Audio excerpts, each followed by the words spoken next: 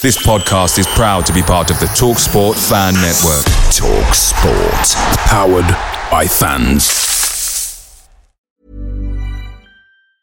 And there it is, that's as good as it gets on this stage. Nissan Townstar EV strikes again. It's an unstoppable van, unstoppable.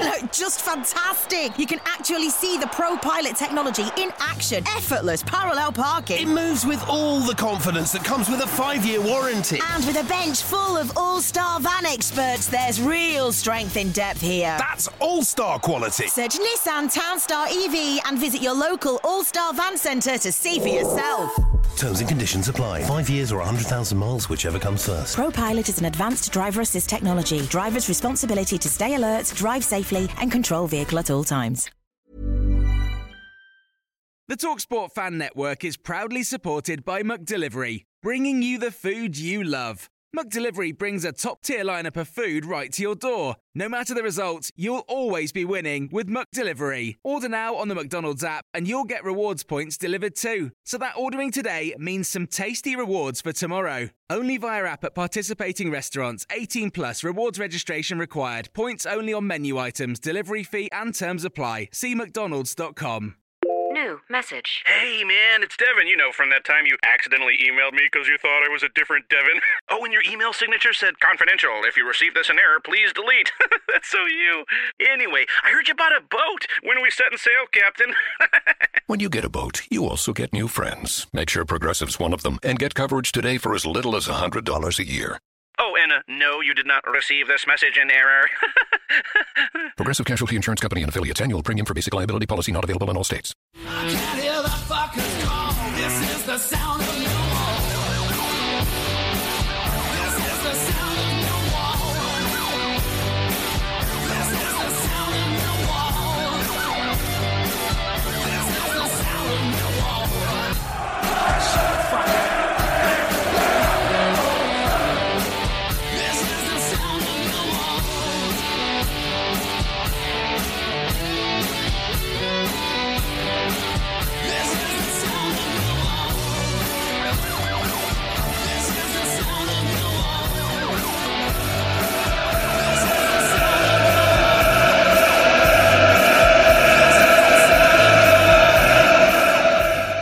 Welcome back to another sparkling edition of That Millwall podcast, where we step into the Lions' den with another former Millwall player.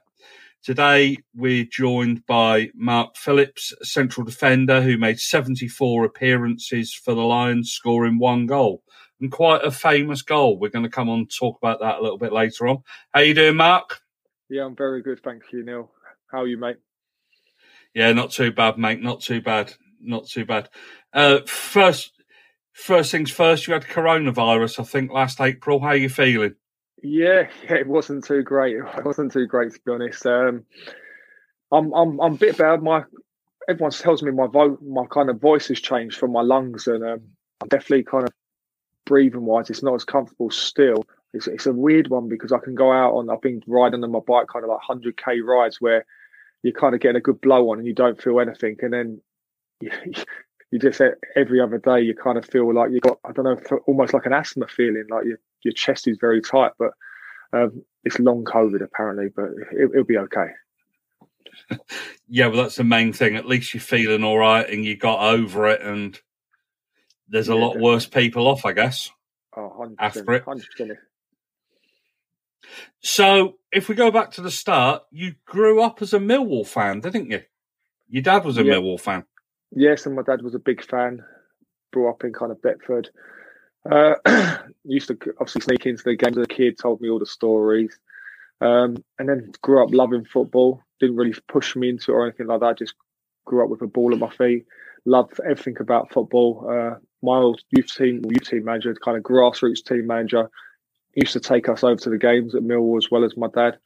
And loved the atmosphere. What's there not to love? The atmosphere down at the den can't be beaten. So the second kind of you're there, you're hooked. Can feel goosebumps already now, remembering their memories, you know. And so that was a special side of me growing up at the club. So what was your first Millwall memory as such? So probably a game where my first memories now, kind of my youth cup days, and then I remember like just being there was the kind of period where you just dream to play at the Den. So it's a weird one because as a player, your mind kind of goes from a fan quite early to being kind of it being a results business and almost like you're there to win. And so the kind of fan memories kind of disappeared. But the famous games that I went to, I remember QPR down at Den. That was a real kind of, the atmosphere was very tense, we say. And I love that. I love the kind of language. I love the passion as a kid, looking at people's faces and how much it meant to them, and something that you can really buy into. And that made the memory that I just kind of went back to in the Youth Cup days even more special when it was my first kind of period playing at the Den in a serious game. Yeah, well, then you were on the receiving end of the language a few years later, weren't you? Yeah, well, you're on the receiving end of the language even when you play. Even when you play for Millwall. So again, that's just another thing you can spin a positive on, because if you can play for Millwall in the good times and the bad times, it builds your character and it really kind of toughens you up, because you've got folks, even with all the abuse, directing it in the right way. You've still got to get on with the job, So when was the first time that you came onto Millwall's radar as a youngster, as a player, if you like? So that same kind of grassroots manager, I was brought up in. I lived in Brockley, played for a team called Elms in Catford. All the players were all Millwall fans. Graham Craden, my manager, was a massive Millwall fan from Sydenham. We were a very successful kind of grassroots team. We were winning London Cups, Bexley Leagues. Without being kind of like anyone known, really. Like, we were all just local lads just playing football, and we were all mates. And so when we were getting success, and it was over a number of years, Graham had a kind of semi-professional background, semi-pro background, so he knew about football, and he didn't want us to go into the professional game too early. So actually, the kind of Crystal Palaces, Millwall, all the local teams that back then, because the scout network wasn't like it was now, kind of on the floor, on the foot, scouts who knew everyone in the area, and that's how you kind of got known, really, through reputation and consistency rather than just having a one-off good game. So Graham wouldn't let the scouts to kind of poach us or get involved. I think they're too scared to do any poaching because he's a bit of a lad, Graham. But at the age of 13, that's when he said, right, the time's right now. If you guys want to kind of take these opportunities, you can. And a guy called Mark Anderson, another local kind of Millwall fan, most people know him, who went on to Liverpool. I think he's just left Man United, but a very good scouting career. Took me down to Millwall at Southwark Park at 13 years old. Turned up there, nervous as anything. And that's how it kind of began, really. Days down at Southwark Park training in the nights. Who were your Millwall coaches back then? I guess it was Cali, was it? Dave Mehmet, people like that? Yeah, so, first of all, down at Southwark Park, it was rest in peace, Nicky Milo, and a kind of a few people. It was actually Mickey Flanagan, which kind of from 14 years old, I was being taken out of school. They must have seen the potential, and I was being taken out of school and put in the full-time youth team. So every week, I'm training in the week with the kind of like, what do you call it, schoolboys, as such as probably now. But at the weekend, I'll play in the under-18 youth team with obviously guys who are older than me: Tim Cale, Stephen Reed, Paul Eiffel, Joe Dolan, Lake Ron, all them kind of older boys. And so Mickey Flanagan was the youth team manager then. And then when I actually then went at 16 years old, left school and come into the youth team, Kevin O'Callaghan, Dave Mem, Richard Cadet, loads. Now I look back, it's the boys, like all them kind of guys. Yeah. They're all mates, and they were the youth team coaches.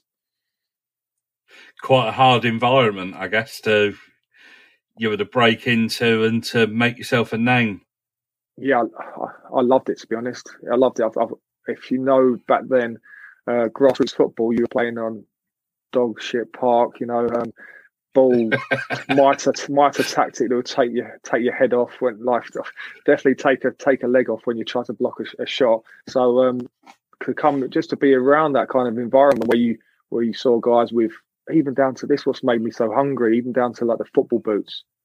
All my family, we had like £30 off kind of football boots, and you see these guys who had them £80 boots and the Puma Kings, and the Predators, Predator, all that kind of stuff, and the footballs, the proper professional footballs. That just lit me up, and I was just hungry. I was hungry. It just made me even hungrier. And even back then, I don't know. Sometimes I tell stories, and I just think, how did I have the balls? Like, I'm not that person anymore, you know. Like, I'm such a ballsy kid. Like, I was looking at that first team already. Like I said, I've been at them then. I knew what it was all about, and I was so hungry to be there and play in front of them fans, you know. That was my attitude, even from kind of 16 years old. That was quite a youth team to be involved in. There's some quite good players in there, weren't there? Yeah, there was a great team. It was a great team, but off the pitch as well. It was a crazy time. And most of the pros will tell you back then about our youth team. We'd have fights every day in a change room. We'd be playing we'd take a ball around with us the whole time. We'd go to college, we'd have a ball on the train, playing two-touch on the train. It would literally, we'd live with a ball in our fists, because we'd be cussing each other the whole day, and then just overspilled the fight, like proper fist fights. And it was every day. And the first team back then, it wasn't a bully culture, but there was a kind of hierarchy, she'll say, with the old pros who used to kind of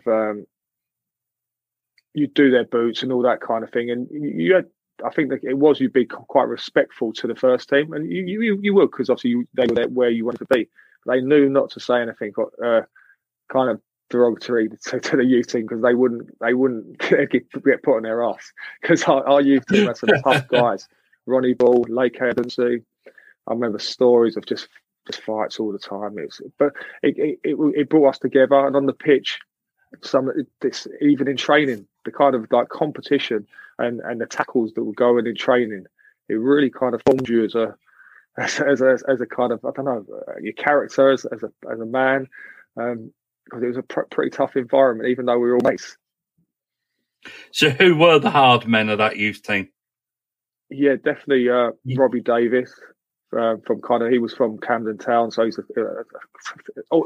like a hotbed of people from all the different kind of rough areas that kind of come together. You know, Lake Edensey from Walworth Road, Ronnie Ball from Hackney. Ronnie Ball, for some famous stories go around about Ronnie. What a guy, top guy, would break your legs, no problem in training. The famous one was Paul Eiffel.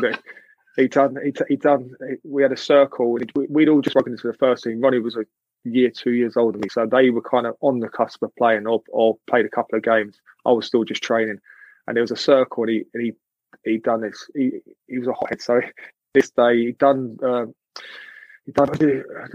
Paul Eiffel, like a proper dangerous tackle, could have put him out for months.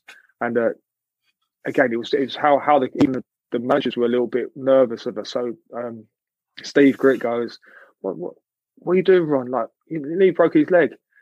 Ronnie just turned around and goes, "Fuck off, you Jasper Carrot-looking cunt!" Like fucking, and just stormed in, just marched in. He knew he was going to get sent in from training, just marched in. That was them kind of stories are just regular day. Just Jasper carried the assistant manager off. Like not even like he's the youth team manager, he's the assistant manager of the first team. And that was just one of the nicest blokes in football. Yeah, Steve Gritt, actually one of the nicest blokes in football. I've spoke to him on a number of occasions for various things. Always got time for you. One of the hands down. Difficult to find anybody to have a bad word to say about Steve Gritt. Absolute legend. And even them Millwall days, the guy was that he would probably go down as one of my best coaches in my career, because the time he took aside. So we would train, and then Gritty would have us younger guys, and this is probably testament to why Leon Court done so well. Even though he got released because it was bad timing at Millwall, he went on to have a great career in the Premier League, because Gritty, him, all the kind of reserve boys got taken aside every afternoon, and Gritty put the time and effort in to kind of give us extra training. And throughout my career, that was a rare kind of thing. You know, you'd have to go and do that by yourself. You not many managers or assistant managers would go out and do extras with him. So Gritty, and I obviously ended my career was at Ebbsfleet with him. Great guy, yeah. Okay, Ron, that was it. It wasn't personal. It was just the way people's characters was. It was all made up afterwards, but just very fiery. Yeah, they're all boys from rough and ready areas of London, really, weren't they? Yeah, where they say it the way it is. 100%. 100%. And I think that's why we got so success, because there was an honesty, integrity, kind of hard endeavour, hard work, and people dig each other on the pitch. If you weren't working, even Mickey Flanagan, we would run on a Friday. It's unheard of in football. And on a Friday, we would do the most ridiculous running. And I look back at it with love. We were the fittest youth team guys around, you know, and you could put an element of that down to kind of time and luck. But look at the boys that went on from that youth team and the careers they had: Stephen Reid, Tim Cahill. It's just, you know, even Paul Eiffel, loads of them. Yeah, can you imagine them doing it now? No, you're down the youth team, we're down an academy. You go and run for 3 miles on a Friday. Yeah, no, it's not done. And I believe for the better with a lot of things. But do you know what? It was my experience and my kind of journey, and I loved it, every part of it. So I think you signed professional in May 2000? That must have been a fantastic moment for you and your family. Yeah, so obviously coming in, still got a picture of when I signed my kind of schoolboy forms at the Den with my dad there, and that was the hunger. Even being on there on that day, I was just desperate. And it's another one where my kind of, I don't know if my confidence or what, but the professional deal was almost a stepping stone to me playing that team again. So I knew I'd put in the hard work. You wouldn't believe, to make the pro, the kind of graft and dedication and focus and sacrifice you have to put in. I loved it because it was just me, and I loved working hard. But it was almost accumulation. Yeah, that's almost like, great, I've got to be a pro to play in that team. But ultimately, I was looking at kind of Stuart Nethercott, Sean Dice, all the kind of players, Scott Fitzgerald, look at them thinking, I want to play this kind of thing. Like, that's where I want to be. And so what the professional deal was obviously it was an unbelievable moment, but it was a pathway to where I wanted to be. And even there was a story behind that, and I don't know how I got the confidence for that, because at that time there was a lot of kind of Irish boys that were over, and some of them were being given like 2-year YTSs and a guarantee pro. And I remember being raging with that, like thinking, I'm grafting my balls off here every day. I'm making this happen. And some people have been given it already. You know, like there was a little bit of resentment, which added an element of urgency and the fact that I should be getting it.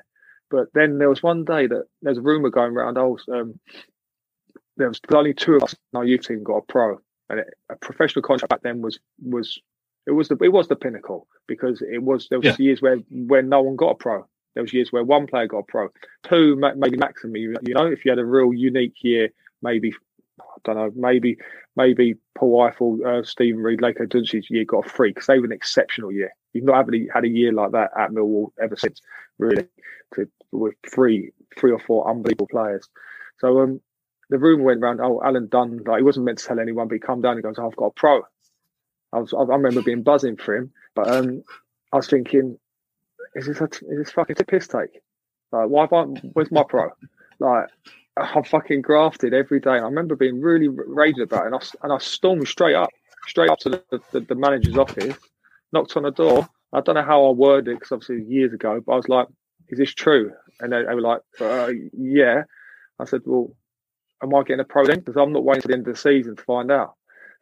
And they were, we shouldn't really tell you, Mark, but yeah, you've got a professional deal as well. And I remember walking out like with the biggest smile on my face ever, you know. But looking back, I wouldn't have known. If I hadn't got up there and knocked on that day out of anger, I wouldn't even known.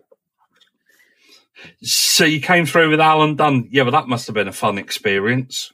Yeah, me and Alan were the only pros. Paul Robbo got a 3rd year, so he then got professional after next year, end of the next season. But yeah, me and Dunny grew up as probably the kind of closest mates in that team.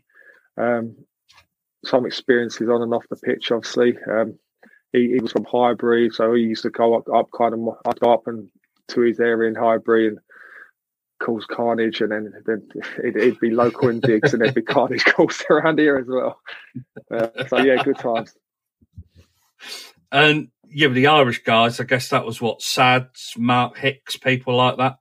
Yeah, Sads was a bit older. He was a few years old. He was kind of the older one in that kind of group. Mark Hicks, Kevin Braniff. Who else was there on there? There was another crazy guy who used to play his guitar everywhere. What's his name? Kieran. Kieran used to get his guitar out and start singing on the train down to Peckham Rye. And he had it's a funny guy. He lived. Do you remember Stephen Roach? Stephen Roach was an unbelievable player, but loved to drink, and I think that's probably he's a little bit too much of a drink he liked. And Rhino and Alan McCleary used to try to look after him so much, but he was a great guy and he looked after us. So we'd on an afternoon he'd take us and we'd be in the pub playing the fruit machines and pole all day while I was oblivious to the drinking that was going on around us. But yeah, he lived with Kieran, which was a strange combo. So the geezer gets a guitar out on the middle of a train. The rest of you are fighting. Well, what did the commuters think? They must have thought, yeah, fighting and playing two touch. Playing two touch was basically keep it uppy. It was keep it uppy with you had 2 touches to keep it in the air maximum, and you had 2 lives. So you had to you basically keep the first touch with a ball coming at you 100 miles an hour. So your touch had to be good. on the little doorway, the cube kind of communal area, but on the trains by the doors with about 6 of you, and then everyone going mental when you get the ball smashed and you lost a life, and then the arguments would start over a confrontation whether it was a fair one because the balls kicked to you so hard. Some of them were full volleys from 4 yards in your face. Because if you're pissed off, you just lever it at them. And then you'd be expected to control it. So then when you weren't happy that you didn't control it, the fight would then... Yeah. But did you ever get kicked off a train or anything like that? I think there was a story when I wasn't present, but I can't remember it too good, yeah. So I wouldn't want to chat about it. But there was an incident, yeah. So, yeah, but just typical Millwall, isn't it? Yeah, well, we misbehave off the pitch. And you've got you've got a load of apprentices that were a bit lively. Really, Yeah, we were kids. So it was all part and parcel of growing up, making mistakes. It could be worse things we were doing than playing 2 touch on a train, Leathering at each other's boat races from 3-4 yards away, yeah. So once you signed professional, you kind of accelerated then towards the first team, didn't you? Yeah, I made my debut. Against Preston North End. Yeah, I'd actually made a debut before that when I was 19, but I'd actually made a debut when I was 18 against Rushden and Diamonds in the Cup, which I didn't class it as my full debut because it was like the league was the holy grail, So I played that game, which was a nice little stadium, Rushden and Diamonds at the time. It was brand new. I think they were pumped loads of money and they were doing pretty well. But then Preston away was my debut, my full league debut, and I was I remember it fondly because Gordon Strachan come into the change room. Mark McGee gave me my debut. I like Mark, good guy, supported us youngsters a lot, and Gordon Strachan come in the change room because they were best mates. And I remember I'm lacing my boots up, and I used to only wear moulded football boots, and it was mainly because the studs used to really hurt my feet back then. So I'd wear moulds, whatever the weather was, and I never really slipped at all. So it wasn't a problem for me. I played loads of games on really boggy pitches. I didn't slip. I don't know if it was my balance or what, but I remember lacing my studs up, literally got to go out and play, not to warm up to play. And then Tim Cale comes home and goes, "You got moulds on, Mark? What are you doing?" Yeah, I always wear moulds, mate. He said, "It's your debut. You can't slip. You got to wear studs." I went, "No, I'm all right. Don't worry about it." And then next thing you know, another pro come over to me. "You got moulds on." And the next thing you know, I've got about 4 or 5 pros one at a time going, you wearing moles? And then now they're in my head. And I'm thinking, am I going to slip? I can't slip in my debut. And I'm kind of like questioning myself now. And I end up, Tim Cahill gave me his boots.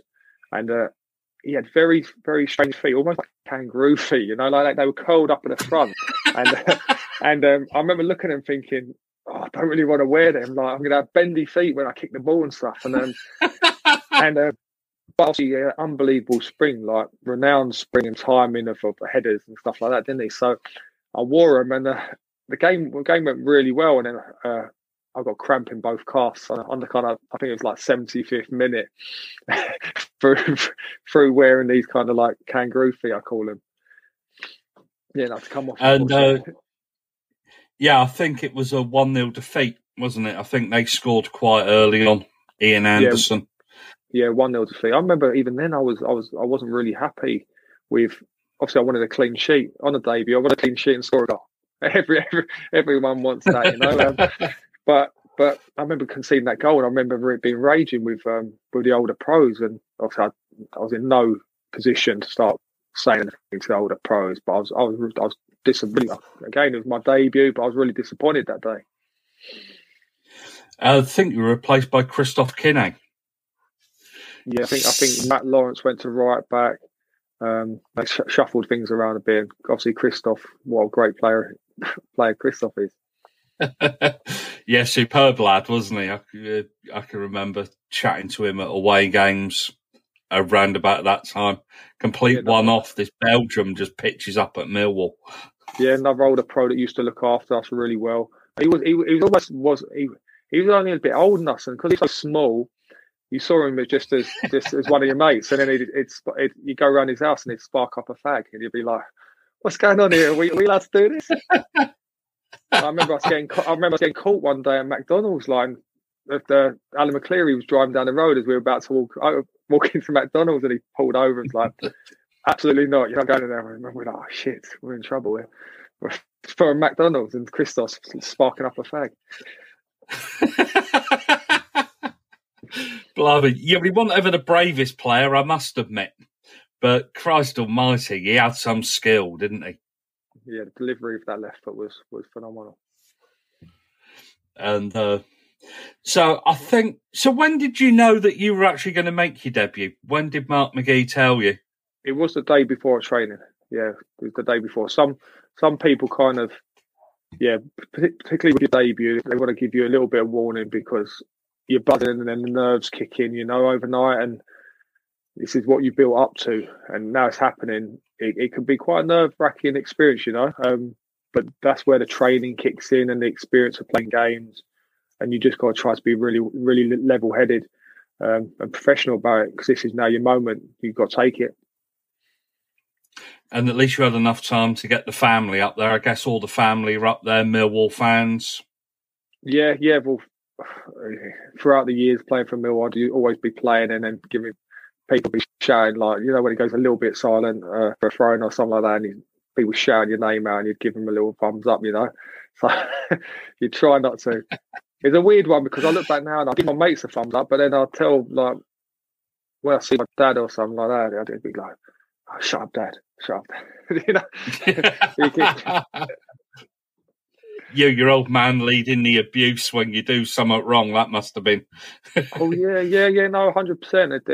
I've heard that stories very like this. I remember many games, like kind of a point where you'd be taking abuse or you'd be kind of 1-0 down or something like that, and the team would be getting some stick, and you'd look up and you'd see your best mate. Or I remember seeing my uncle once, you know, and you'd be like, you just shake your head laughing. It's unbelievable.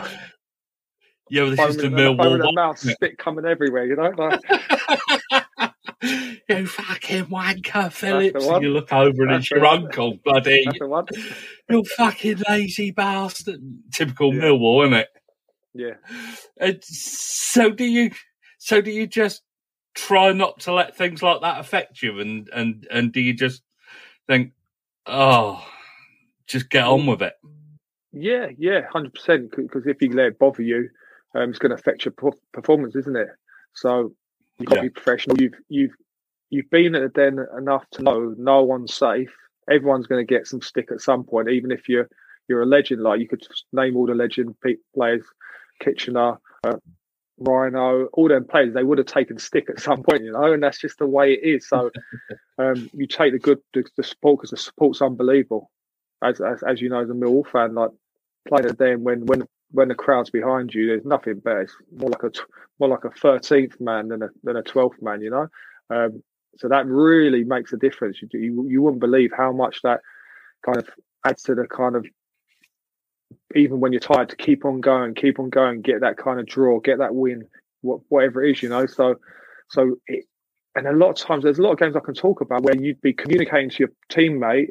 I remember one at West Ham and stuff, and with that, like Darren Ward next to me as my centre-back partner, we couldn't even hear each other. I had no voice after the games, and that happened a lot from the crowd being so loud that you couldn't even communicate, because you had to shout so loud because the atmosphere was unreal. And with the language, it's just an affection of love down at Millwall, isn't it? It's just the way that people express themselves, and they don't mean anything bad by it. You've actually just made me laugh, and I apologise for telling this story to the guy. But we used to talk about this guy. He used to sit behind the home dugout on the right, and he'd sit there, and we used to laugh, going, "What's wrong with these people?" Like, he would stare at the manager, the home manager. Didn't matter, and I watched for years. Like, didn't matter who you were, he'd stare that whole, and his poor daughter would be next to him. We'd say that. I do apologise to the guy if he's watching, but he'd stare at the manager the whole 90 minutes. And then when a goal would go in, it'd be, "You fucking cunt, you this, you that." It'd be the worst language known to man. His daughter, who was about 6 years old, would be sitting next to him, and he didn't even watch the game. The irony, he wouldn't even watch the game, like, he'd just be waiting for them moments to abuse the manager. And we used to sit there just cracking up at him. I'm going back to when we were kind of like youth team boys, and where we wouldn't, because we'd have to go to every game. We'd have to watch, like, clean the change rooms out till midnight after a game on a Tuesday night, then get the train home. So we'd talk about it on the train home and go, "Do you see him this week? Do you see him this week?" Laughing about it. Well, I guess as the youth team players, you were stuck behind the dugouts, weren't you, in that kind of area? If you weren't doing ball duties. Yeah. But I got to see the Ramon Vega abuse, which was quite funny as well. When we played Tottenham, I think it was Tottenham, or did he go Burnley or something like that? I can't remember. But he was sitting with the players that weren't included behind the away dugout. And there was an incident, shall we say, that went on there where fans, I think, had to be restrained to get to him. Where he had actually answered back rather than sat there and took the abuse. Yeah, was that when he was at Watford? Was it Watford, was it? Yeah, I can't remember, but yeah. Yeah, it could have been, because he played in the Harris game, didn't he? Where Harris scored the memorable goal. Yeah, in the green kit. So, I think you only made one first-team appearance in that debut season, and we finished in the playoffs. That must have been quite frustrating in many ways, because you'd made your debut and then you have to sit back and watch it for the rest of the season. Yeah. I can't remember too much about that kind of season, but yeah, it was obviously a team full of experienced pros, I was doing well. I think the fact that I went off with cramp at 75 minutes. I remember being disappointed by that I did last the 90 minutes, and really impose myself on the game like I knew I could. But I got put in at right back, so I made my debut at right back. So I think that right back. Yeah. So obviously I could play right back, but I was more of a centre half by that point. So I think maybe the player obviously who was playing right back got fit or something like that, or they went with experience. But again, it just made me hungry, that I'd had that taste, and I was now even hungrier to be part of that and play with them guys. I remember being, obviously, I've never kind of physically big, but I remember being almost like a boy to some of them, particularly Preston players who were some real units in that team. And I remember thinking, I've got to up my game here as well. Yeah, that was the likes of Sean Gregan, I think, and people like that, weren't they? Absolute animals of players. And yeah, I don't mean that in a bad way, Sean, if you're listening. Yeah. No. Yeah, but these were typical northern teams, weren't they? Hairy northern blokes, yeah. Yeah, exactly. But they weren't like... Yeah, well, you believe in the kids off the estates in London were afraid to go up north then, weren't they? Yeah, I used to love it, but I thought I didn't care about size. You know, I played against some huge players over the years, but just tear into them, didn't care. But I thought I've got up my game a little bit here, just to get on these, because these are men. I'm still a kind of boy. But yeah, no, it was a great experience, and I was hungry for more. So then we finish in the playoffs, and I think... Was that the season that Mark McGee actually left the club? I think he left at the end of that, or towards that season. Dennis Wise. Yeah, Dennis Wise coming as a eventually player. Came in. Yeah, coming as a player initially, and then took over as manager. And Dennis, if he liked you, it was the best thing ever. But obviously, he had the other side where he was very ruthless as well. But for me, Dennis, we got on really, really well. Him and Ray. Again, really looks after our youngsters, and it was always youngers versus older ones on a Friday or day before a game, and Dennis would be in our team. At that point, we had some really good youngsters around the first team, you know, and again, it was Kevin Muscat, great guy, he used to really look after us, and that's when I really made an impact in the team. It was a side that was built on players that had come through the system at Millwall. Really, wasn't it? With the odd sprinkling of your likes of Dennis Wise bought in, Steve Claridge bought in, experienced players, weren't they? Yep, Danny Dicchio, Kevin Muscat. Barry Hales, Tony Warner in goal, I think he was. Or was it Marsh? Was it Marsh by then? I'm not too sure. But it was a really good team. And do you know what? I look back and it was a season I loved, and that's probably my highlight at Millwall that season. Going away to them huge games, playing regularly. I played quite a few games that year, and really cementing my place, you know, and being an up and coming youngster that was they put faith in, and we just loved training. They made training fun. It was a real good kind of atmosphere around the club, which Dennis and Ray really worked on, and they knew that would get success. And we would all have socials all together as kind of wives, girlfriends, the whole thing. A lot of socials with just the guys, and it really brought us together with them older heads in the team looking after us. And there's some kind of memorable moments at Leeds away when the kind of coach used to get attacked, because I think there was a thing with Jody, was it Dennis Wise or Jody Morris? I think it was Jody Morris. That again, that added some spice. Being on buses every other week with police kind of guiding you in because their bus was going to get attacked with bricks and stuff. I loved it. It just kind of added to the whole kind of war mentality, you know, that I was there to go and do a job, and I was in the fight, I was in the battle. So that 2002-2003 season was actually when you played at Rushden and Diamonds. I've just quickly looked it up. So your debut was actually at Preston. That was your first match. And then you played at Rushden in the League Cup, I think it was that season. And so you just started to make the breakthrough a little bit more at the start of that season. You did play at right back, actually, at Rushden. And then you kind of got into this team. I think you're a partner in Stuart Nethercott, weren't you, by then? Yeah. There was Nevers, Darren Ward a lot, Matty Lawrence at times. Again, experience, played with them guys. Would really kind of help, not so much help you through it like you needed help, but really kind of give you little gems and seeds that would help you kind of learn the game and learn how these kind of experienced players, because you're playing against in the Championship, you're playing against guys who are either going to go to the Premiership or have been in the Premiership, you know, particularly strikers, because that's the money position. So you're playing against some real big names, they're good battles. You're playing in front of up to kind of like Leeds, 40,000 plus each week, you know. So just a great time to be at the club. Just loved it. Just loved everything about it. That was my boyhood dream coming true that year.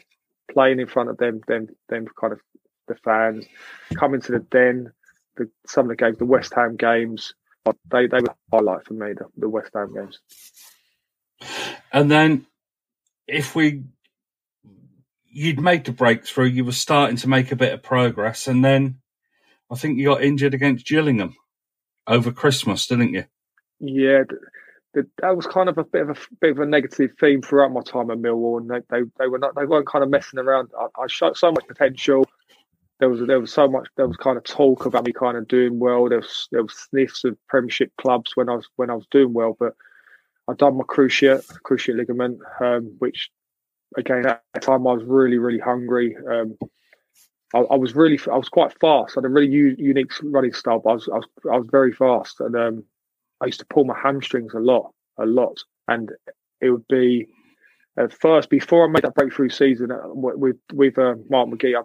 I'd be played kind of like 4 or 5 games, and then I pulled my hamstring. So it was a kind of reoccurring theme, which I had to take some time out for a while. That's why there's big gaps between my kind of games and things like that, down to these injuries, hamstrings particularly first of all, and then I came overcome that, and then the kind of serious like cruciate ligaments, and even played with burst appendix later on in my before I left.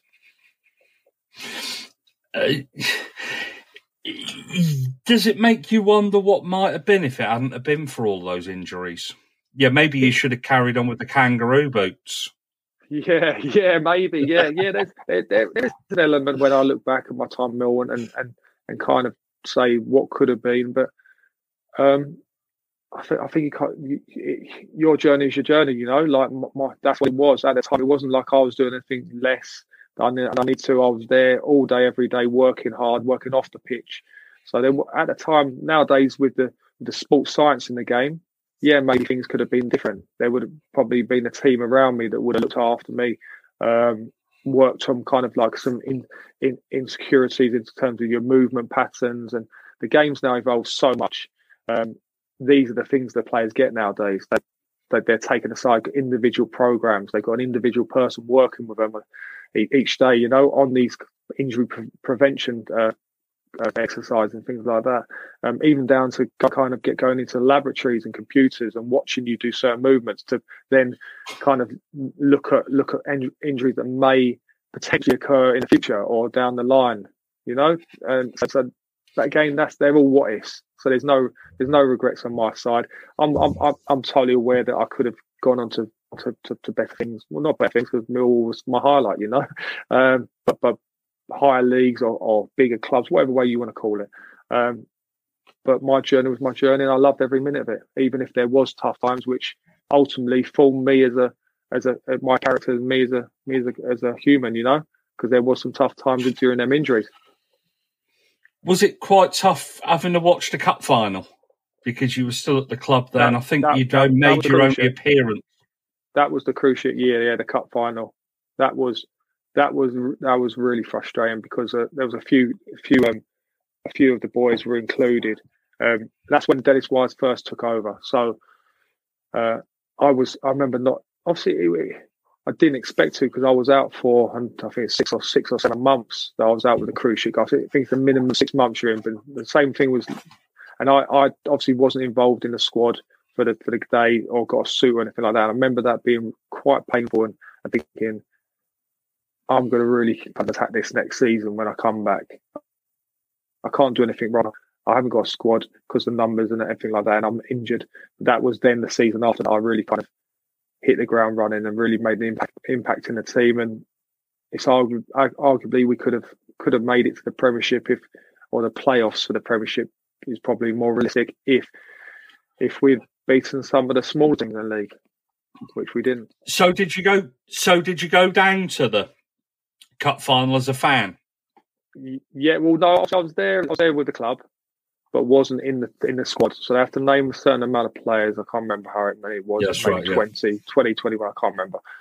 But yeah, so I was there with the club, obviously with family and everything like that. But watching as a fan and supporting your mates and your teammates, you know, because when you're off the pitch, you learn very, very early. So it's no good sitting at that stand being all negative and, I should be out there, all that kind of attitude, because it actually affects yourself. You need to be the supporting behind the boys, a good guy in a chain, because ultimately the team is successful, you're successful, you know. So you've got to be behind them whether you're on the pitch or not. But part of your mind is just human nature, isn't it? you're sitting there, you must be thinking, that could be me if it wasn't for this injury. Yeah, that's just a natural human thing, isn't it? Yeah, but I'm a strong believer in how you kind of channel them emotions, them feelings, you know.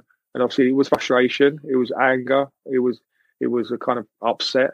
But ultimately, I can only do well if I then channel them emotions into success.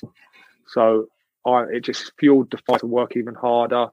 And yes, I've probably at that point realised that the kind of things were against me with all these injuries, you know. In the background, it's creeping up. When am I going to have a good run? When am I not going to be injured, you know? You can't focus on them negatives and you just got to give it the best you can. And that's when the next season I really gave it a go. I come back stronger. There was a period actually I come back too strong because I hadn't been on the football pitch. All you can do is pump weights. So for a slight guy like me, I was pushing like 120 kilograms on a bench press, which is unheard of because I channeled my energy into the gym. So when I come back, if you got within arm's reach, you couldn't get around me. But if you went any further, I couldn't move. Yeah, RoboCop. Yeah, literally. And I remember being on the bike one day, and Ray Wilkins goes, "Fuck me, what's happened to you, fucking Hulk?" Like, I remember thinking, actually, but it took a few months to then adjust and drop the weight, lose some muscles, and then kind of get that balance, you know, of strength and agility, really, because the bigger you are, the less agile I find you are. Yeah, and so that 2004-2005 season, I think it was probably you made your most appearances. I think you played 25 games that season. Yeah, that's the one I was referring to with Dennis and Ray, where we could have made me the playoffs for the Premier League, and then who knows? So if you were bulking up, you must have been quite good at the boxing training. Well, it depends what boxing you're talking about. Whether it's the unlicensed boxing fights that used to happen in the physio room that I was part of the organisation on, or the boxing matches on the train, or one of the pre-season camps which we went to. Yeah, I think it was Darren Ward was telling us in another one of these about how Dennis introduced boxing into training, and nobody wanted to fight Kevin Braniff because apparently he was a bit handy. Well, them Kevin Braniff stories come from the kind of unlicensed, obviously. We used to put in the physio room we used to put the mats around the physio room, kind of walls, and we'd come in. So I think someone bought some boxing gloves. And if you had an argument, if you had a dispute or anything like that, you just say, "We'll get the boxing gloves on," and you put that was our safety measure. So you put the mat around, just in case someone fell over and bashed their head. You know, that was the safety to it. You just have a fight. Everyone would come and watch, and you just have a fight. So I think Kevin Braniff done quite well in that. And then he obviously the story was when he fought Robbie Ryan in the training sessions with Dennis. And that's Robbie, right, yeah. Yeah, and then Robbie ended up kind of like not winning anymore. I think Braniff had done a bit of boxing back in his younger days, you know. So he was the one who nobody wanted to come up against. Not sure it was nobody want to come up against because most people are quite game, you know. But probably would have got put on a Ross, even if he had stepped in the ring with him. Yeah, we can only imagine this happening at Millwall, can't you? The physio's rooms transformed into a boxing ring after training for you to iron out your disputes. Yeah. To be fair, the physio room was the hub of shenanigans. Definitely. Yeah, was that Bobby? We used to call him Bobby Backache back then. Was that him, or was it Gary Doherty back then? Jerry Doherty, great walk. Jerry Doherty, that's right. Jerry Doherty was a physio for a number of years. He's a great guy, Jerry. So that would have been that time. Bobby Backache come in under. It was kind of. I think he came in a little bit later, didn't he? Yeah, a lot later. Yeah, when the kind of managers were changing all the time. That kind of period. So what happened to the physio when you commandeered his room? No wonder no bugger was ever fit. It was more in the gym than the physio room. Because Jerry wouldn't have that. Jerry would knock you out. Jerry was. I remember seeing Jerry chasing playing. He was very serious about his job, very serious, and if you didn't, if he felt you weren't taking it seriously, you were getting told, or you were getting a punch. Like, I remember him chasing Joe Dolan around the room one day. When I clock out of the hospital at 6 p.m., I'm not done for the night. That's when Gamer Nurse 40 clocks in, and she's got orcs to slay. Sure, I'm playing a 13-year-old in Scranton, but he's a level 53 mage with a filthy mouth, so I need to stay on top of my game. What'd you call me? That's when I crack open a Heineken 0.0. Zero alcohol, but just as refreshing. So I can focus on stealing his gold before his mom tells him it's bedtime. Take that, kids. Heineken 0.0. 0.0% alcohol. Now you can. Must be 21 plus to purchase. Enjoy responsibly. Progressive is America's #1 motorcycle insurer, so we understand motorcycles. No, really, we have a bike translator. Okay, this is awkward, but this bike says he'd appreciate it if you removed his skull pattern saddlebags. He feels self-conscious about them around all the other bikes, and he says you're not fooling anyone. You mostly ride with your golfing buddies. Listen, I'm just the messenger here. Oh, no, I don't want to say that. I think you made yourself clear. Quote with Progressive and see if you could save with America's #1 motorcycle insurer. Progressive Casualty Insurance Company and Affiliates. Remember, people, when you're out for so long, kind of 6-month periods, that kind of time, which some injuries are, you're in day. It's almost like a relationship with your missus, but you can attack this person because they're a bloke. so you're there's a range of emotion. Some days you're coming in really angry, frustrated. Some days you're buzzing to work, and Jerry what expected the high standard of work every day. So when there might be an off day, is the day, like Jossie Joe was out a long time. He was obviously frustrated. He had a broken leg. He'd done a cruciate twice as well. I think it was 2 broken legs in there. So he would have we'd all have off days, And I think on this off day, Joe hadn't taken everything Jerry said to the exact words.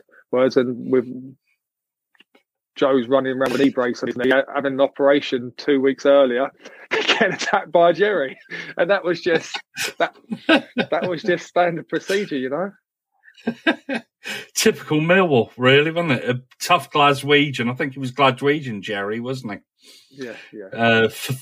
Physio chasing around players with broken limbs. So that season, there was a pretty memorable game.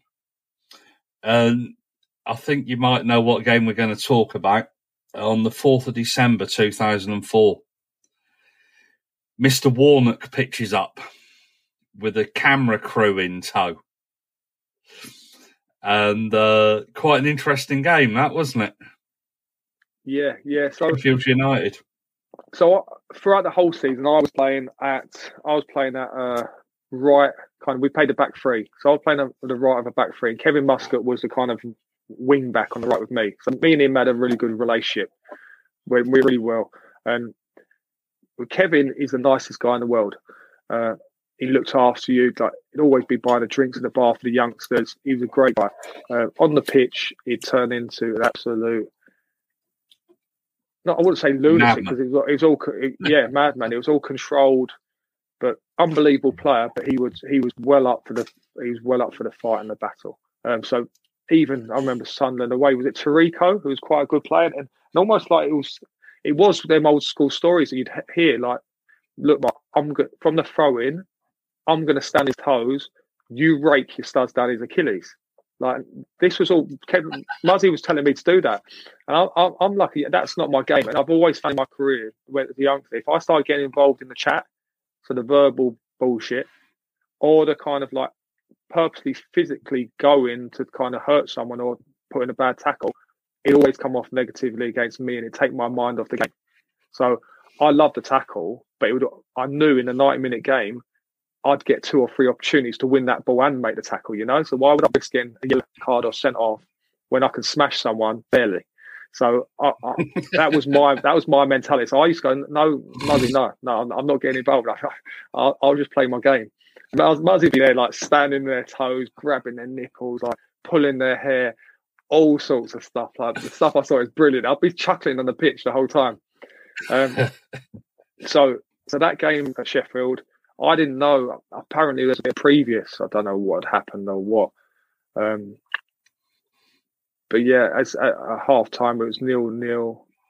Was it 0-0 or was it 1-0? It was 0-0. Yeah, it was 0-0. Yeah, it was 0-0.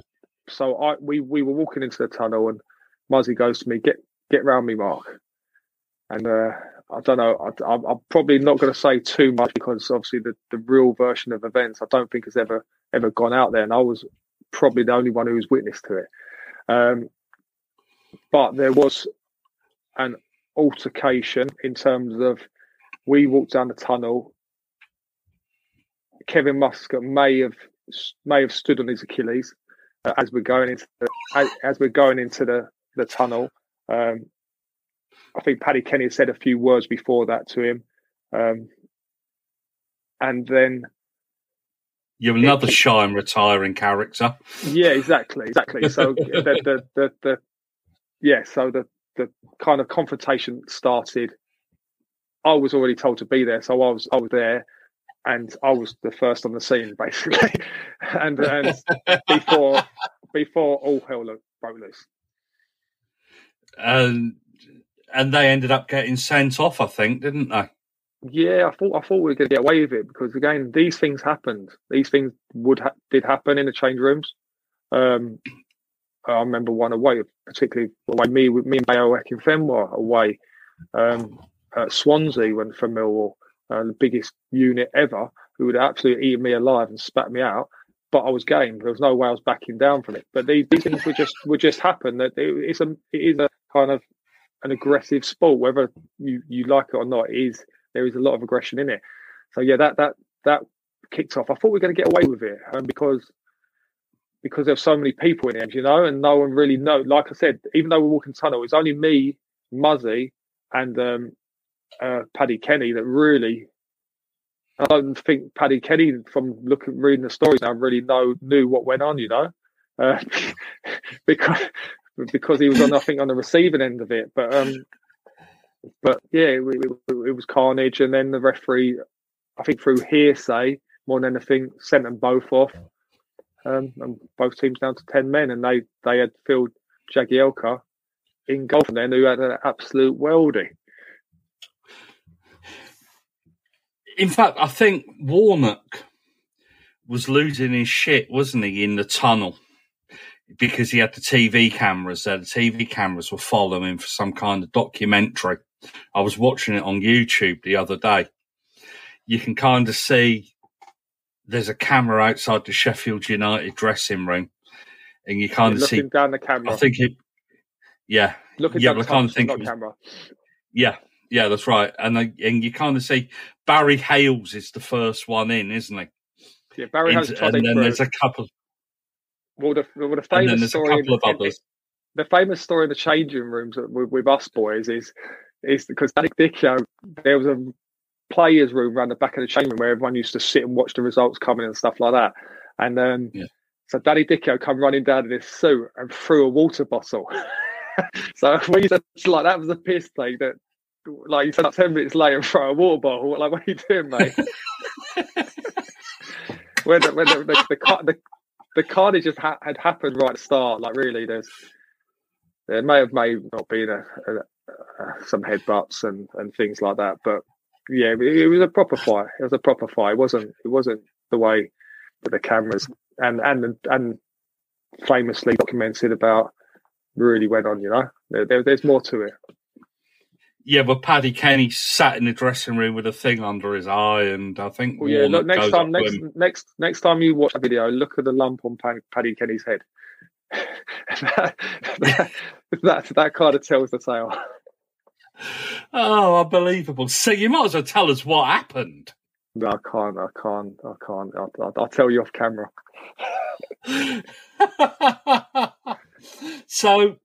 So Phil Jagielka's got a bit of previous as a goalkeeper, goes in goal, and I remember us thinking, wasn't aware of it at the time because I was at the game, and you think, fucking hell, they've just put a defender in goal. We fancy this. And you put us 1-0 up. Yep. I think you got up like a salmon, didn't you, at the back post, and bang, 1-0. Yeah. Yes. We honestly, so Dennis Wise's talk was they got a defender in goal, shoot whenever you can. Obviously, their defenders knew that as well, so they were trying to not allow any shots whatsoever. And I was thinking, just someone have a shot. When you sit in the back, you're quite powerless to what's going on, and you're like, just shoot. We couldn't get a shot, and the shots that we did have, the minimal shots, he was making worldy saves, like pulling them out top corners and things like that. And you're thinking, fuck me, what's going on here? Like, so when I eventually scored, like from the cross and the header, it was like finally, you know. But then obviously then it transpired, and we did win the game. Yeah, I think Andy Liddell pulled a goal back, and then a fucking left back scores a worldie from 30 yards. What's all that about? I know. Yeah, and again, it's similar to my debut. Really, I now scored a goal, and we lost the game. Unbelievable. And I think that was your only goal for Millwall as well, wasn't it? Yeah, it was. I hadn't quite grasped the idea of scoring goals at that stage in my career, like I did in later years after I left Millwall. Because that was quite a good season for you. But obviously, yeah, we talk about that Leeds game. That Sheffield game. I think there was the Leeds away game that you were talking about earlier on. Yeah, we remember we beat Sunderland. Who did Sunderland win the league that year? I think they did. Yeah. Yeah, we beat them. I think once. We took at least 4 points off them. Ipswich. I remember Shefty, Kukin, Darren Bent. Again, Tips as the big team in the league. We beat them. West Ham, home and away.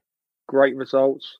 We beat all the big teams, and then I remember us going to kind of like Brighton away down at Withdean Stadium and losing, you know. So there was big moments where if we wanted to kind of make an impact season and make the playoffs, which was the aim, we had to win. And unfortunately, we beat a lot of the big teams, which were memorable, great games, but we didn't really fulfil the goal we set out.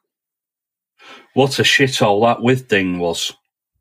Oh yeah, it was. It was. I hated playing there. It was the running. You hated 5 minutes. Yeah, you hated it that much. I think you got sent off down there to get first back in the dressing room, didn't you? Yeah. I got sent off that game, which was a bit of a joke because there was like the whole thing was the game was marred by kind of certain chants that were apparently said, which I never heard, but against the Brighton fans. So there was a lot of stuff surrounding the game. And I felt even through the game, the referee was against us and almost like he kind of believed all this stuff in the papers and stuff. And it was almost like he was against us already as a team, as players, which obviously is meant to be a neutral. Like whether fans are doing, et cetera, whether true or not, it should be irrelevant. It should be about the game of football. And a lot of things were going against us. And even the second yellow, I didn't even touch the guy. I went for a slide tackle, which he jumped. The crowd obviously then, that kind of thing. The referee wasn't even looking, but saw me kind of sliding and the guy jumping. I thought, he must have caught him and sent me off. I was like, you didn't even see it, ref. Like, what are you doing? And that referee, if anybody does remember, is still refereeing in the Premier League, and he's still pretty appalling. Andre Mariner. Is that his name, Graham Mariner? I don't remember, except for the guy's a cunt. Like, that's for that day, because we come up against some really bad referees. You know, Uriah Rennie as well. He's quite a character. He used to batter you. He used to kind of say to him, "Shut up." I remember playing with Tony Craig, and he goes, "Shut up, you little boy." Like he go, your mum's got your dinner. Shut up and go home. You shouldn't even be here. Like it's that. Referees would say that kind of talk to you. And I remember that one with Tony. Like, I'm laughing on the pitch. Tony doesn't know what to say because it's like, but a lot of them would have that arrogance about them that they thought they were the king or the god of that game, you know. And then that would be weekly that you'd be coming up against referees like that in the Championship. Because I think we always think that referees are against us. Yeah, well, that's just the Millwall way, isn't it? Well, we never have a decent referee. Look at the geezer the other night. Didn't give us a penalty or two. Well, I don't know. I know where you're going, but from a player's perspective, I don't know what is right or what is wrong. But in my kind of later career at other teams, I definitely found with the clubs I was at, you could have a conversation with the manager, the referee, and you can almost manage the refereeing games and get on a level with him. But at Millwall, that was almost like a preconceived thing before the game even started. You were on the pitch, you couldn't have a conversation or anything. The first conversation you had was you getting a yellow card shoved in your face. Looking back, it does seem like that way. And I don't want to say that they're impartial, or whatever, but even down to I don't say that, think that way. Even down to the game, the last game of the season when all the fans used to run on, and you'd end up in a change room with a pair of pants on. The referee was in the tunnel already. It's like, come on, mate! Like, you left us all out here, and you're in the tunnel already. Meant to be game, but then we started giving them nice shower gels and things like that to try and get them on side at one stage.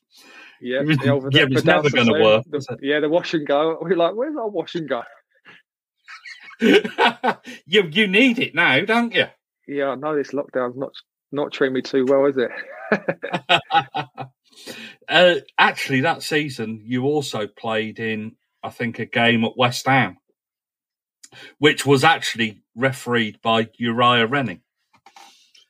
And I think Barry Hales got a goal for us, didn't he? And Marlon Harewood equalised. Yeah, that was Upton Park. Yeah, that's right. I remember that game very well. Yeah, no, that was the game I was referring to when you couldn't hear the kind of. And I actually went back as a fan and supporting my mates, like the kind of Chris Hackett kind of years. I went to them 2 away games where all the kind of it all kicked off. And just one of the reasons was because that West Ham game the atmosphere was unbelievable. The kind of tension in the air. Evil, wasn't it? Yeah, evil. The tension in the air and the atmosphere was. You loved it. And the fact that I said we couldn't hear the players talking to each other from 10 yards away. It was that loud. The two fans and the rivalry was so intense. I remember Pardew was the manager. And I remember him telling me when I was taking a throw in that, what did he say? Marlon's going to eat you. He's going to eat you up or something like that. I said, shut up, you grey silver fox cunt.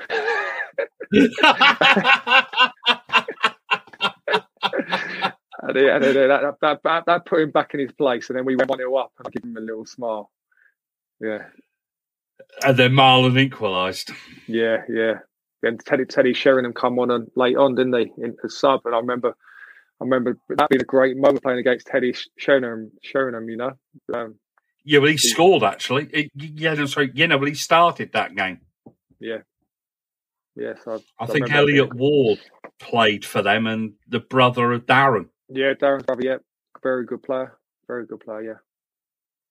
So it was going off amongst families. You were trying to kick it off with West Ham's manager.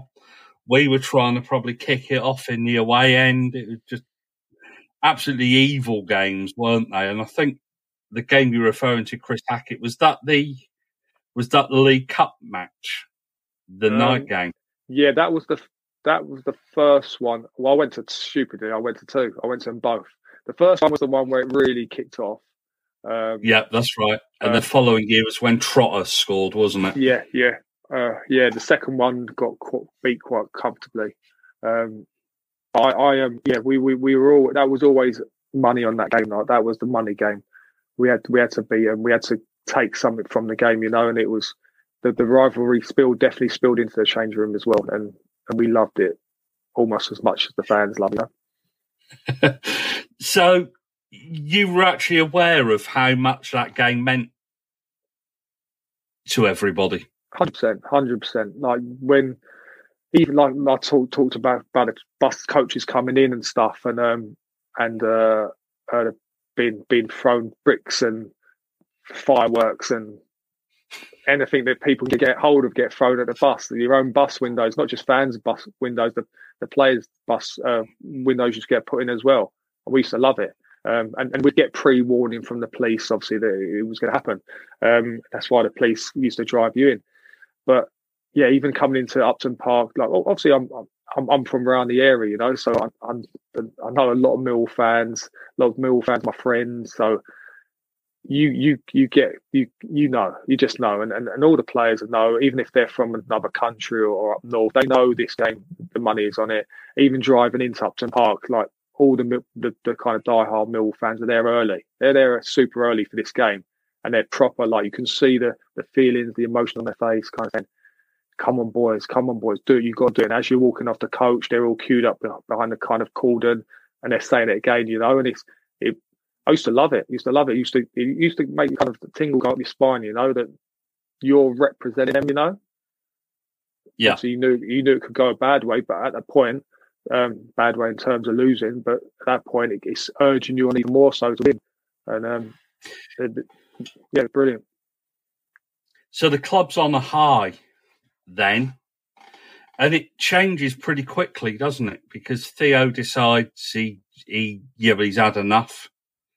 Dennis Wise leaves, and it goes from having aspirations of playing in the Premier League to relegation from the Championship under, I think, Colin Lee and David Tuttle. Yeah, that must have been an incredibly tough time. Yeah, so I think we all felt that we could have kicked on that season. I think obviously behind the scenes there was a lot of investment on and off the pitch gone on that side that year from Theo, and almost for him that was the one shot, you know, where really we all know in reality with football it's not just one season. It's an success is an accumulation of a few seasons. So Dennis and Ray really wanted another back in for the next year, but Theo had enough, you know. For whatever reason, we obviously it's documented, but yeah, Dennis felt he couldn't take it any further because there was no back in. Theo was pulling out, and that's when things started turning a bit of looking back, a shambles, really. A shambles, and it was really difficult period for me personally as a player because you've gone from such a high to aspirations, like you said, of doing so well, to just trying your best every week, but it not being great. Even like Steve Claridge, we went away to pre-season. Even things were going on then, you know. And as a young, not young, but a dedicated pro, whoever was my manager, I'll give it 100% on training and on the pitch, you know. Whatever politics, I thought I didn't get involved in that rubbish, which looking back was the detriment to probably my career, that I never got involved in politics and the changing room bitching and all that kind of stuff that does go on. I never was part of that. But yeah, Steve didn't stay very long. Like, didn't even make it to the start of the season, which was. So what actually happened there? I don't really know because obviously we went to a pre-season army camp. It was a bit of shambles. The kind of army guys, to be fair to them, took us to fitness sessions and things like that, and it wasn't enough. It wasn't enough. I think that we went there to kind of build some mental strength. I think that's why a lot of people go to these army camps and things to kind of really put you through it. And after days training with these guys, like Steve, who's two best guys I've ever been with or played with, is Steve Claridge and Dennis Wise, could run forever, literally run forever. Like full pelt, their sprint forever. And so Steve knew this run wasn't enough. So he'd be taking us for runs after training. And even them little things, it was a bit of a shambles. I didn't see it was just part of the camp, you know, get the camp out of the way, we get back to the football next week. But I don't know. Steve was phoning around. Obviously, someone he felt betrayed him or was kind of putting a knife in his back with stories back to chairman, directors, whatever it may be.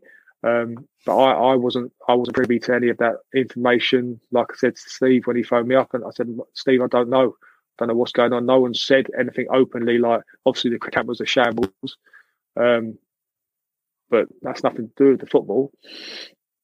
And then and then Colin Lee next? There were so many. Nigel Spackman, Colin Lee. Colin Lee came in. And then so Colin Lee come in. Quite liked him. And he turned it around a bit, to be fair to him, in terms of fitness.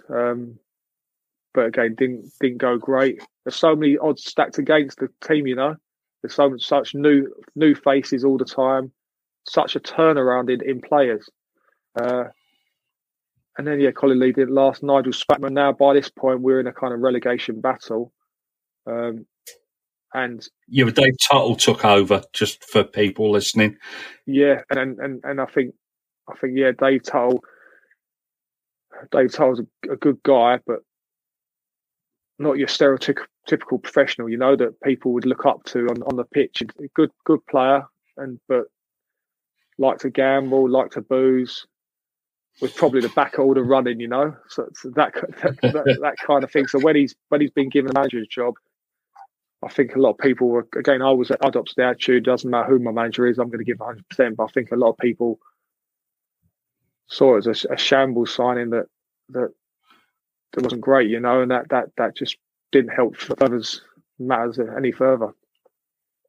And then I think he actually left towards the end of that season. I think we had a couple of caretakers in, didn't we? Didn't Tony Burns take over or something like that? David Tull. Well, Nigel Spackman come in before that, I believe. But Nigel Spackman, again, we wouldn't see him from Monday to Thursday.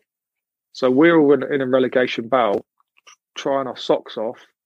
Spackman came in to start the following season. Oh, did Spackman came in, the start of... That was when I think he brought in about 1 million new players, didn't he? One summer. Okay. That was the next one, was it? Yeah. So it was just a bit of a mess that year, yeah, to say the least. It was a bit of a mess. No, go on. Yeah, but you've got the forum. Just say what you think. No. It was a tough time. It was a tough period to be at the club, really. Exactly, you summed it up. We went from such a high to a complete U-turn to no support on or off the pitch. And it was almost just lost guys going out completely, not as a team, not as a unit. And ultimately giving it your best, but you were almost, I don't know, going into a kind of a fight with someone with a bat, and you've got a feather in your hand, you know, that kind of thing, where you're just up against it before you've even stepped on the pitch, and it just wasn't a great atmosphere. And however hard you tried to stay positive, it was a tough year. I suppose it didn't help if you didn't see the manager from Monday to Thursday. Yeah, and then turn up on a Thursday laughing and joking, you know. And this is a little bit more serious. This means a little bit more to us than a laugh and a joke. This is not laughing and joking time. Because that was actually your last season at the club, wasn't it? Yeah. So so we went through a period where I was playing pretty well, to be fair. I was under Willie Donachie. That season, once kind of Willie took over, it was tough for me personally, because I'd gone from being so well and used to having managers who really support the team, and it then started getting a bit, I don't want to use the word snaky, but it was obvious that I wasn't kind of, even though I was playing every week, it wasn't in his character to kind of support or anything like that with Willie Donachie. And I was playing pretty good each week, but there'd been no conversation. If I remember being team of the week and stuff like that, and or star player, and there'd be no well done, nothing like that. And so all them little kind of like psychological stuff was going on, and along with a tough period, there's probably times where, looking back, that again, I take these points on to my coaching career now. So I talk about them, but for me, they're all positives, because I know now how I should be as a coach, as a manager, how you get the best out of players, because I have been a player.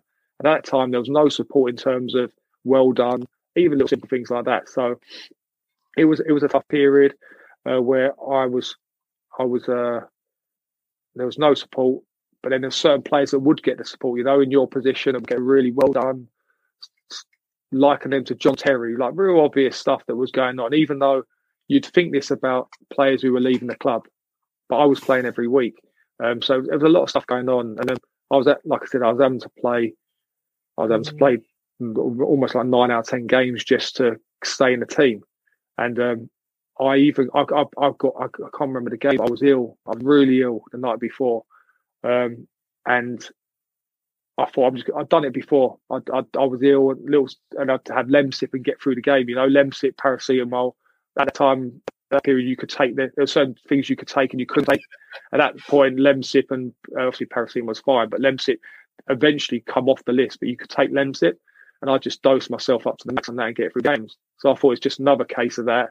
I'd get through the game, and then deal with the illness afterwards. And the game, I was in agony. I was like bent over the whole game, pale white, shaking. Got through to half time, and everyone was like, "Mark, you okay?" And I was coughing and all sorts. And we ended up winning the game. Again, really good. I don't know how I got it, but again, really good performance. Again, no well done whatsoever off Willie Donahue. Coming after the game, obviously that was then the point. I was used to play with pain because of my injuries. I was always playing through an injury or playing through pain. I'd have injections to get through injuries and things like that. So it wasn't at the time anything different to what I'd do, but because I knew if I'd come out of the team, I'd lose my place. So I had to get through this. And then what actually happened is that late on in the second half, unbeknown to me, my appendix burst. So I had appendicitis. So I just thought it was obviously a stomach pain and illness, and I'd get through it. So I was dosing myself up, got through the game, got in at the end of the game and nearly collapsed. Ambulance come to Den, took me to Blackheath Hospital, and I had the operation immediately through that. And then because I knew I was going to get dropped, and all I cared about was playing football. So I then rushed myself. That was the Saturday night, obviously, after the game. I had the operation. And then I rushed myself back and played the following Saturday at home against at Bristol Rovers. Because I remember Junior Gogo, rest in peace, who died, being the centre forward, and he was an absolute unit. And I remember every time the times I tried to push him and stuff, I could still feel my stomach ripping from obviously the surgery and the scars. But yeah, that was the period for me at Millwall, and it was a really hard time to week in, week out have to play to the top of my ability with no support, no kind of the work. That time it seemed the world was against me, Yeah, well, that's real Wall. That is. Yeah, we go on about real Wall, but they have an appendix operation and to turn out the next week. It's absolutely mad thing to do. Do you look back on it now and you think, that's fucking madness. Yeah, I should have been laid up for a week. Yeah, no, it was absolute madness, but it gives you an insight into the situation I was in at Millwall under Willie Donahue. All the other guys kind of getting this clear support, like, you're unbelievable, you're that, and I got nothing, even when I played well. And ultimately that led to me leaving the club eventually, because of that. And there was no choice. It was either, Mark, you take the proper rest that you need to for this, and you don't play again. And remember, you got to remember there's a background to Mill's my club. Mill's the team I love, the club I love. And regardless of whether I play well on a Saturday or Tuesday night or not, I'll always give 100%, And no one can ever say that I didn't give my all. But a lot of injuries and things went against me. And that was just an example of what I had to do at the time in the situation I was in. And if I was in that situation, I'd do it again, because that's what my life was. My life was football and playing in their games. But looking back, absolute madness, mate. Absolute madness, mate. Yeah, we talk about madness. Your last game was a 5-2 defeat at home to Leyton Orient. Well, what a fucking evening that was. Yeah, so that was the accumulation of all this pressure. Obviously, fans don't see what's going on behind the scenes, but that was almost like for me personally, and my performance that night. I've not had many bad games from Millwall, but that was a bad game. That was definitely a stinker for me. But the background to it is, which obviously I'm telling you now, but you don't really open these stories up to people, and you keep, as a kind of old school guys, you keep these things in. You don't really tell people. But I'd been going through kind of that pressure, that hot pot for 3 months, week in, week out, playing in the team and having to give like a 9 out of 10 performance to stay in that team. And obviously I've gone through the operation, got myself back from the operation within a week, 6 days. And then that was the accumulation of it exploding, you know, and on that night,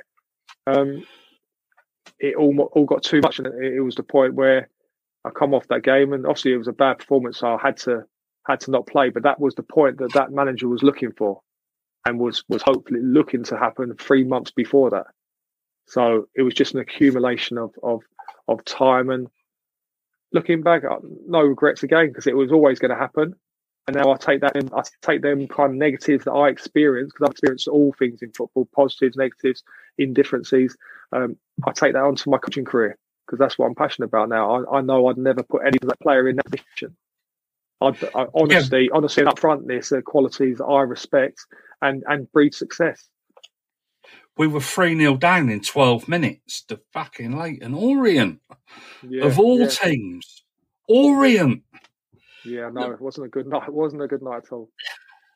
And then you ended up, I think you left the club to go on loan, and you couldn't have gone much further away, could you? Darlington.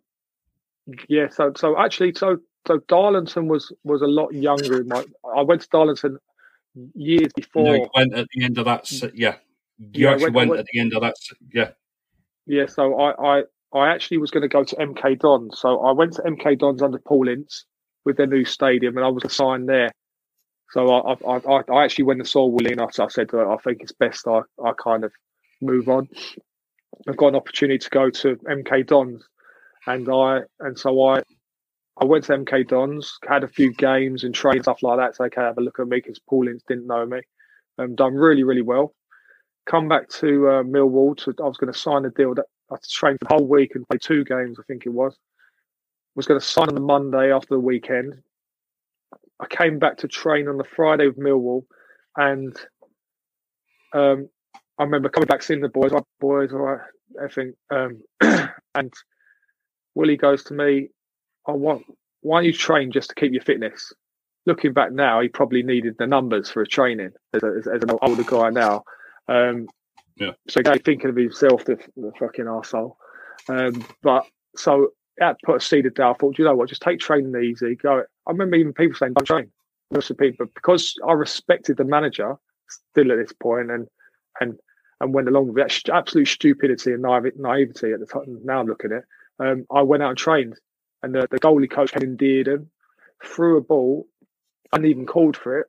He threw a ball. I was at right back. He threw a ball in training over my head and come down. As I jumped, I had to jump and bring it down on the inside of my foot, because there's a player right on me, take it inside him. As I landed, my knee went and done my cruise ship for a second time.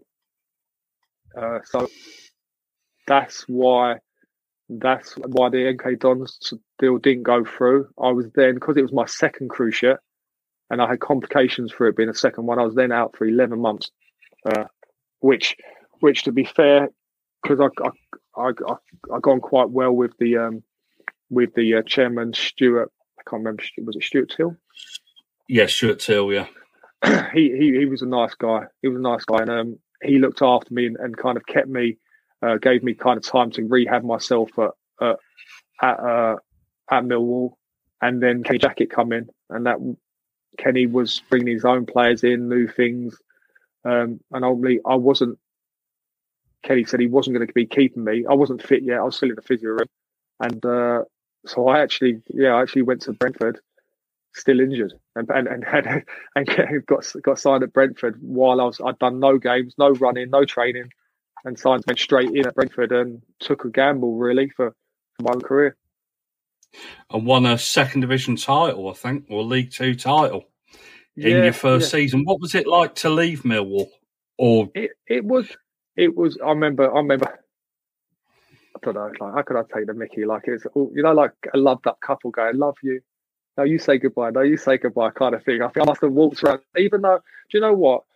If I'm being honest, it was a feeling of I was ready for a fresh start. You know, when you've gone through so much kind of negativity and turmoil, you're bored of it. You want a fresh start. You want a new challenge. So there was that side of it. I was buzzing to kind of go and join a new club, go and be a real success, go and play for someone that appreciated me and recognised my talents, like Wisey and Ray did.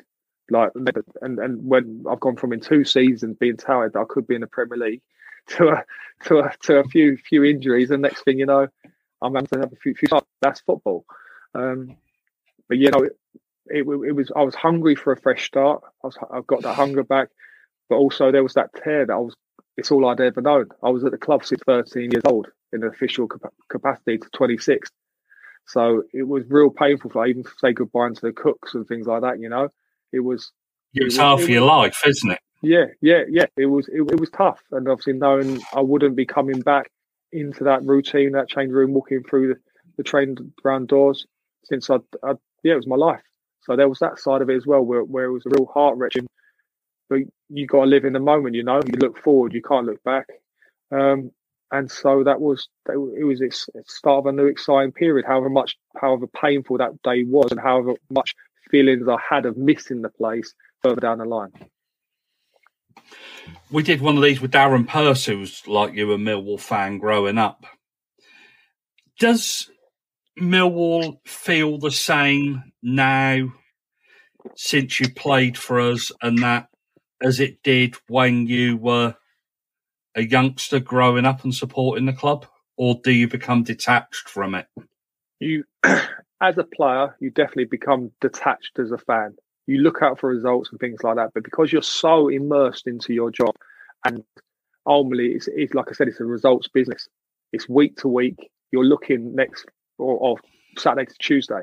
You're always looking forward, and you got to get that result. So the demand is you win and you perform, or you're out of the team, or potentially out of job. You know, so that attachment from a fan to a player is, I found I had to disattach myself from a fan to take my job seriously, really seriously, to the levels that it needed. Since I've retired, I've now almost fallen back in love with the game and become a fan again. Even though you won't get me jumping and screaming, shouting around in the kind of in the turnstiles or in the crowd. But I have been that too. I've been that too. Yeah, I've become more of a fan, more love the game. That there's not that pressure on it now.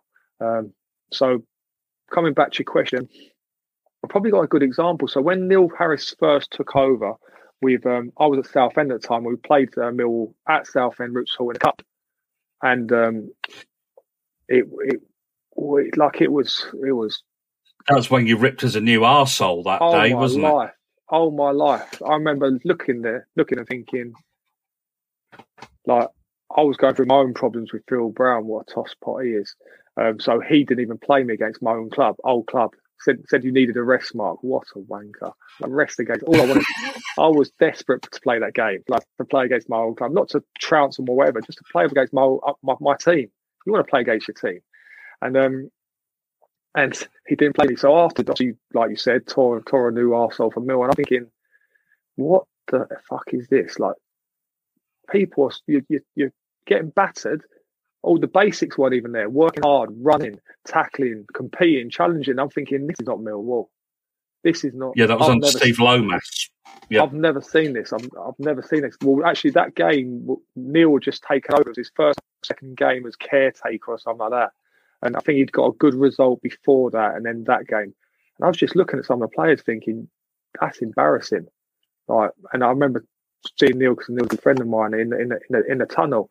And just saying, no, what the hell is that, Neil? That's not the qualities you need to play for Millwall. He kind of obviously stayed impartial, as Neil is very professional.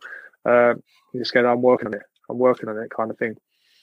But yeah, no, so to come from what the Millwall I knew growing up, you know, that Millwall, which I class as a proper Millwall, to then glory, good years under Dennis Wise, where he got that spirit back, that fight, and that grit intensity. Then going through the horrific years, I've definitely Neil Harris is a big turnaround. I'm glad I mentioned his name, because I think he's a big credit to getting that fight, that love, the identity of Millwall back. because I think it was lost a little bit through Loma, through Ollie. However hard they tried and worked it, I think Neil helped get the identity of the club back. And now moving on to kind of Gary Rowlett, good appointment, I believe, at the time. Yeah, really good appointment out of the names that were getting thrown around. And I think patience is key in football. Patience is key, and it's Mill's back on going the right way. You know, football's evolved as a game, so I don't think you're ever going to get that kind of fight, that tackling, because that's why people don't like the Premier League anymore. People say they're real fans go and watch non-league and things like that, you know, because they can identify with it better. So the game, and obviously remember, Millwall not Championship, not too far off the Premier League. That's got to be an aim. So you have to evolve. He's got some good grit in there with some Mill youngsters as well coming through, which is always nice to see. Was there about 4 or 5 players that regularly play in the first team from the youth team, which is amazing. It keeps that spirit. They've got that identity. They've grown up knowing what the club is about, and the other players seem to buy into it as well. Yeah, you'd love playing under Rowett. It's pretty defensive. Well, I always felt my job was to allow the other players to go and express themselves. As I grew older and more experienced in the game, it's not about being defensively or attacking wise. Defending is a job. It's your speciality. You are there to defend, organise your team to allow the flair players or the quality to go and express themselves and win the game. Mate, just very quickly, what are you up to these days? You're saying you're coaching. I think you were running an academy with Alan Dunn at one time, weren't you? You're still doing that? Yes, so I've got my academy. I do it alone now. I've had quite a few offers to go into professional academies as a coach, agency, all sorts of things surrounding football. But I'm really passionate, like I've touched on it, all of them experienced through my career, and there's been so many highs. Obviously, later on in my career with Southend, Brentford, Wimbledon, but all them experiences, it'd be stupid not to to use that and help the next generation, really. And I've got a few players that I'm now putting into Millwall, which are doing real well. So I've got a few names for the future, so don't worry about that then. I can see some big things coming with them at Millwall, but I'm not going to say names and put pressure on people. But yeah, no, so that's what I love. I run an academy called Six Soccer Academy, which, funny enough, was one of my numbers at Millwall. So one of your many numbers at Millwall. Yeah. I used to love the number 28. Actually, that's probably the one that I used to love the most. Weirdly, because it was my first professional number. Actually, that's why. But yeah, I run my local academy in Beckenham, Bromley, called Six Soccer Academy. And just love it. We've got I formed a real good team of ex-professionals, current professional coaches, advisors, and just love and really passionate about passing on knowledge and giving, kind of making the kids, whatever standard they are, strive to achieve the best they can be. And if that helps them in the wider life and community, that's what we're looking to do. We've got some great success stories. We've been running for 5 years now. Until I get that to the point where I know it can be, because we've got some big things planned. That's when I'll probably continue my academy, but step back into the professional game, which is all I've ever known. So it'd be stupid not to. Mark, that seems like quite an appropriate time. Blimey, yeah. Well, an hour and a half has just flown by, mate, and I guess that we could probably talk for another hour and a half, but yeah, nobody wants to listen to. So that's great place to leave it. Thank you so much indeed for your time this morning, and wish you all the very best for the future. Cheers. Thank you very much, Neil.